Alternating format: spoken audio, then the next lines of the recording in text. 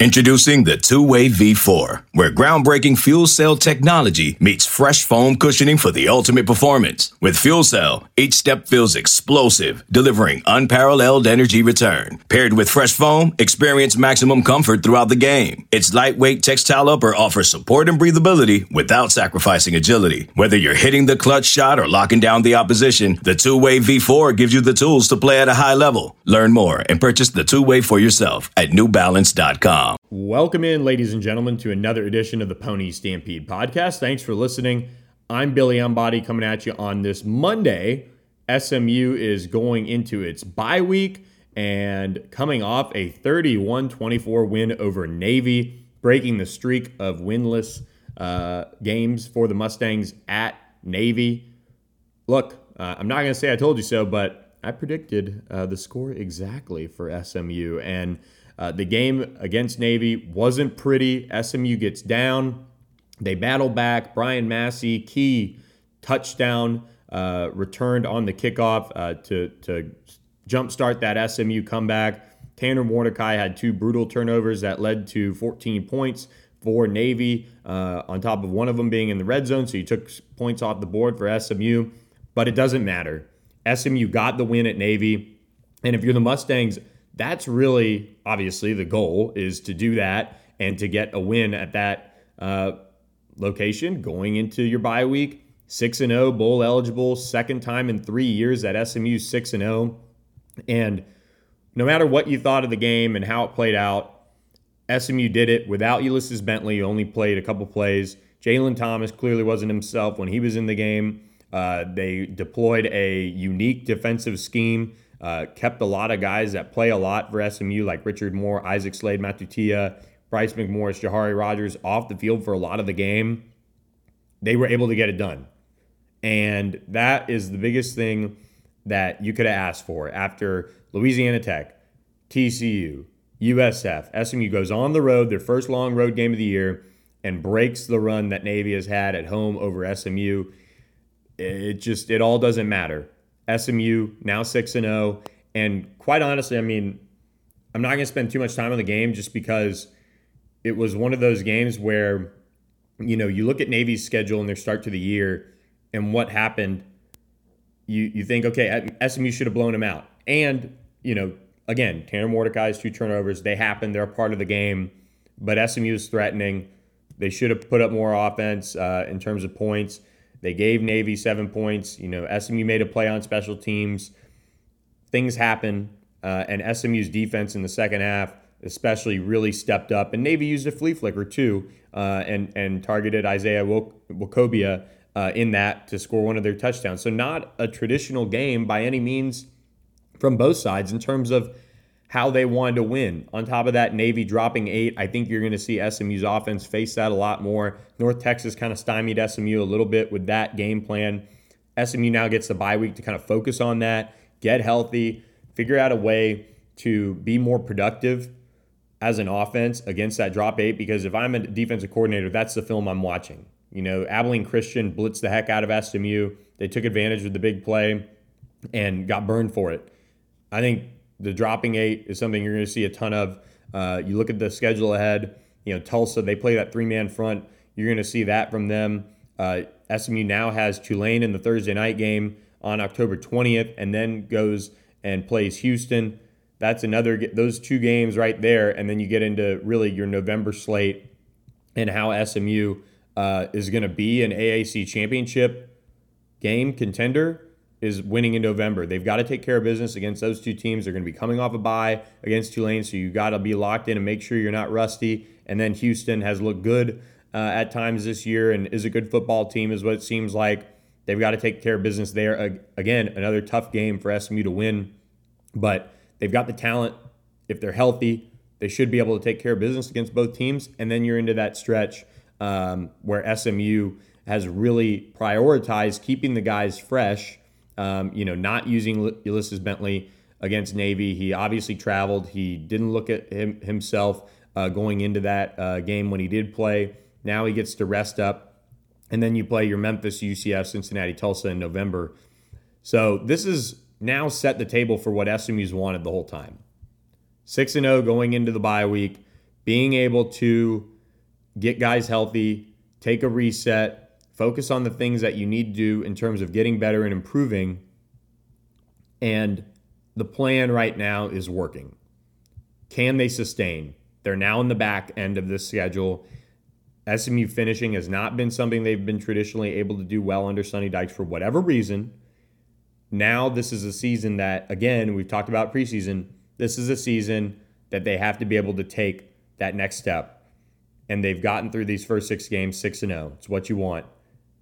Maybe SMU looked ahead to the bye week just a little bit against Navy, even though they're tough. They hadn't won on the road. Doesn't matter. They were able to get the win. And if you're an SMU fan, you got to be excited, obviously, for that. Now you got Tulane, Houston. We'll take a look at those next week's podcast, as we get into those game weeks. But I want to take a moment and just kind of say, what SMU has done under Sonny Dykes, 23-5 since 2019 in the regular season, is impressive. And when you look at this program and kind of where they're headed, this is what Sonny Dykes' plan has obviously been gearing towards, owning the state of Texas. They wanted to recruit Dallas really well. SMU is the team to watch in Texas right now. Baylor's playing well. Texas just lost to Oklahoma. TCU's off to a rough start. Texas A&M obviously getting a ton of praise for beating Alabama this weekend. Can the Aggies sustain? They've got to show that because they haven't under Jimbo Fisher. But SMU right now is in a position to take the next step. And they've been really, really strong in the regular season, 23-5 since 2019, like I said. And now you got to see them finish out and be that AAC championship game contender and make an appearance this year. And this is going to set the table for the next 10 years at SMU. Sonny Dykes has put together this impressive resume. Things are trending up. They're attracting solid coaching assistants. They got Chidera Uzodiribe. They got Jim Leavitt in the offseason. They're stepping up and keeping certain coaches. It's a place that is built to win. And now the next step is, I think, and we talked about this a little bit when Chad Morris, led SMU to that win over Houston, what seems like eons ago. And it's at the same place right now. If you're SMU, and this is a good time to talk about it because it's the bye week, you've got to go ahead and be proactive about Sonny Dykes.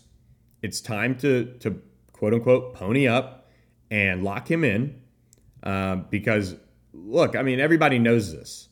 As long as Sonny Dykes is the coach here at SMU, this program is probably headed for long-term success. You're going to lose assistants eventually. You're going to lose, I would bet, Rashad Samples at some point. I don't know if it's going to be this offseason. They just took care of him this past offseason. Jim Leavitt eventually, judging by the post-USF career, is eventually going to move on.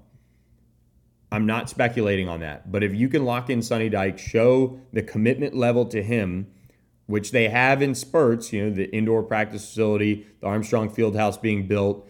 They have, assembled a creative and recruiting staff that is Power 5 level. They've recruited very well.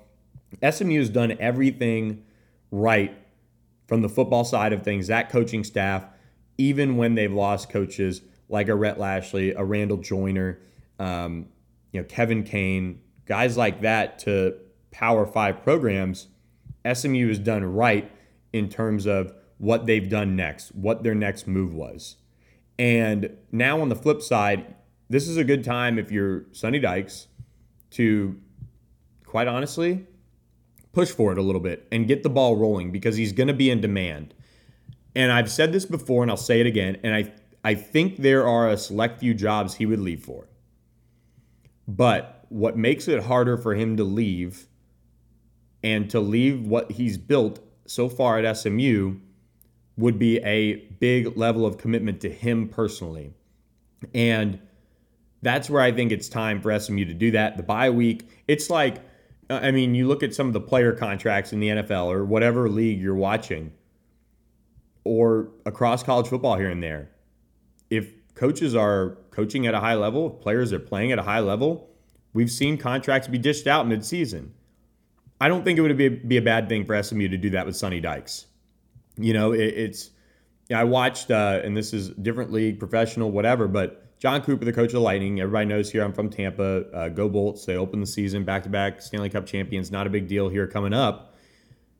They gave John Cooper, the coach there, an extension at the end of the 2019 season when the Lightning had the greatest regular season in NHL history, 62 wins. And they go out in the first round and they get swept. It happens. But they were proactive in doing that. They just signed him to another extension. Obviously, it paid off with his back-to-back Stanley Cup wins. Sonny Dykes doesn't have the conference championship yet, but it's very clear that this program is trending up. It is a program that with Sonny Dykes at the helm will be this way for a long time. I'm sure there will be a lull at some point. Roster doesn't come together like they want. You don't have the quarterback you thought you had, maybe. I don't know. Whatever happens. But for Sonny Dykes, SMU has to be proactive, and then that trickles down to the rest of the staff. It trickles down to the coaches, to the assistants, to Kaz Kazadi, knowing that he's going to be here for a long time. He's well compensated. I'm going to get well compensated as well, because ultimately it is a business, guys.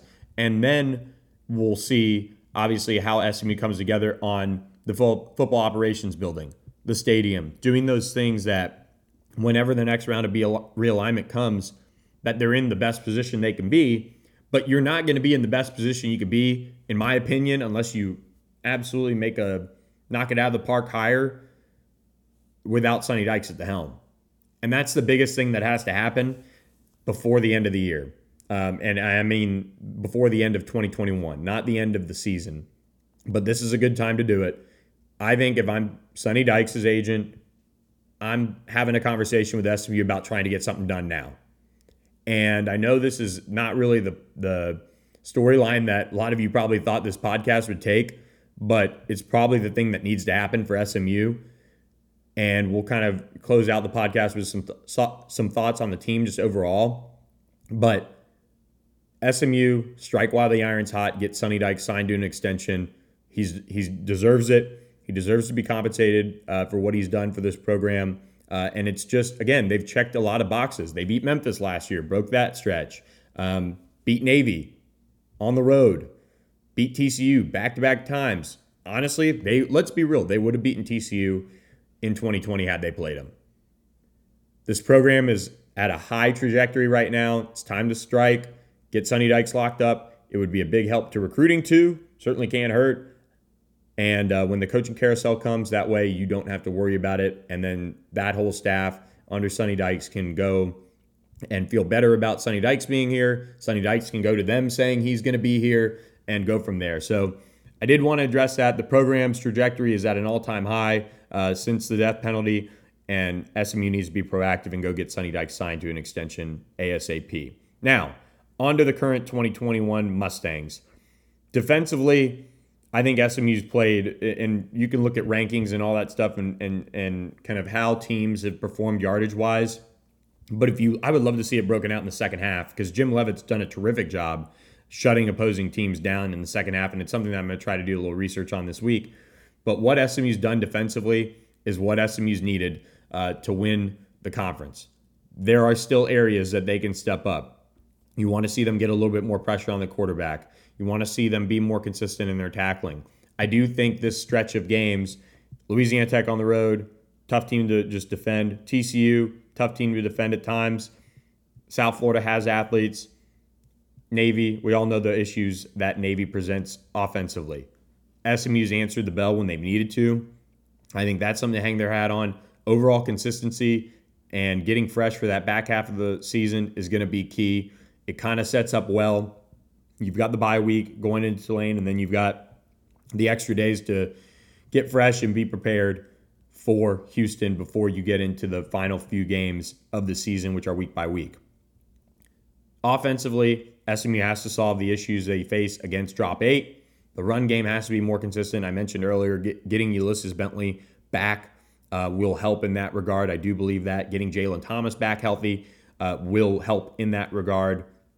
And then from there, Tanner Mordecai just needs to continue to cut down on the turnovers. He's got to continue to get quicker with the football. And overall, I think as SMU tries to solve this drop 8 coverage thing that they're facing, we'll see maybe some efficiency pick up.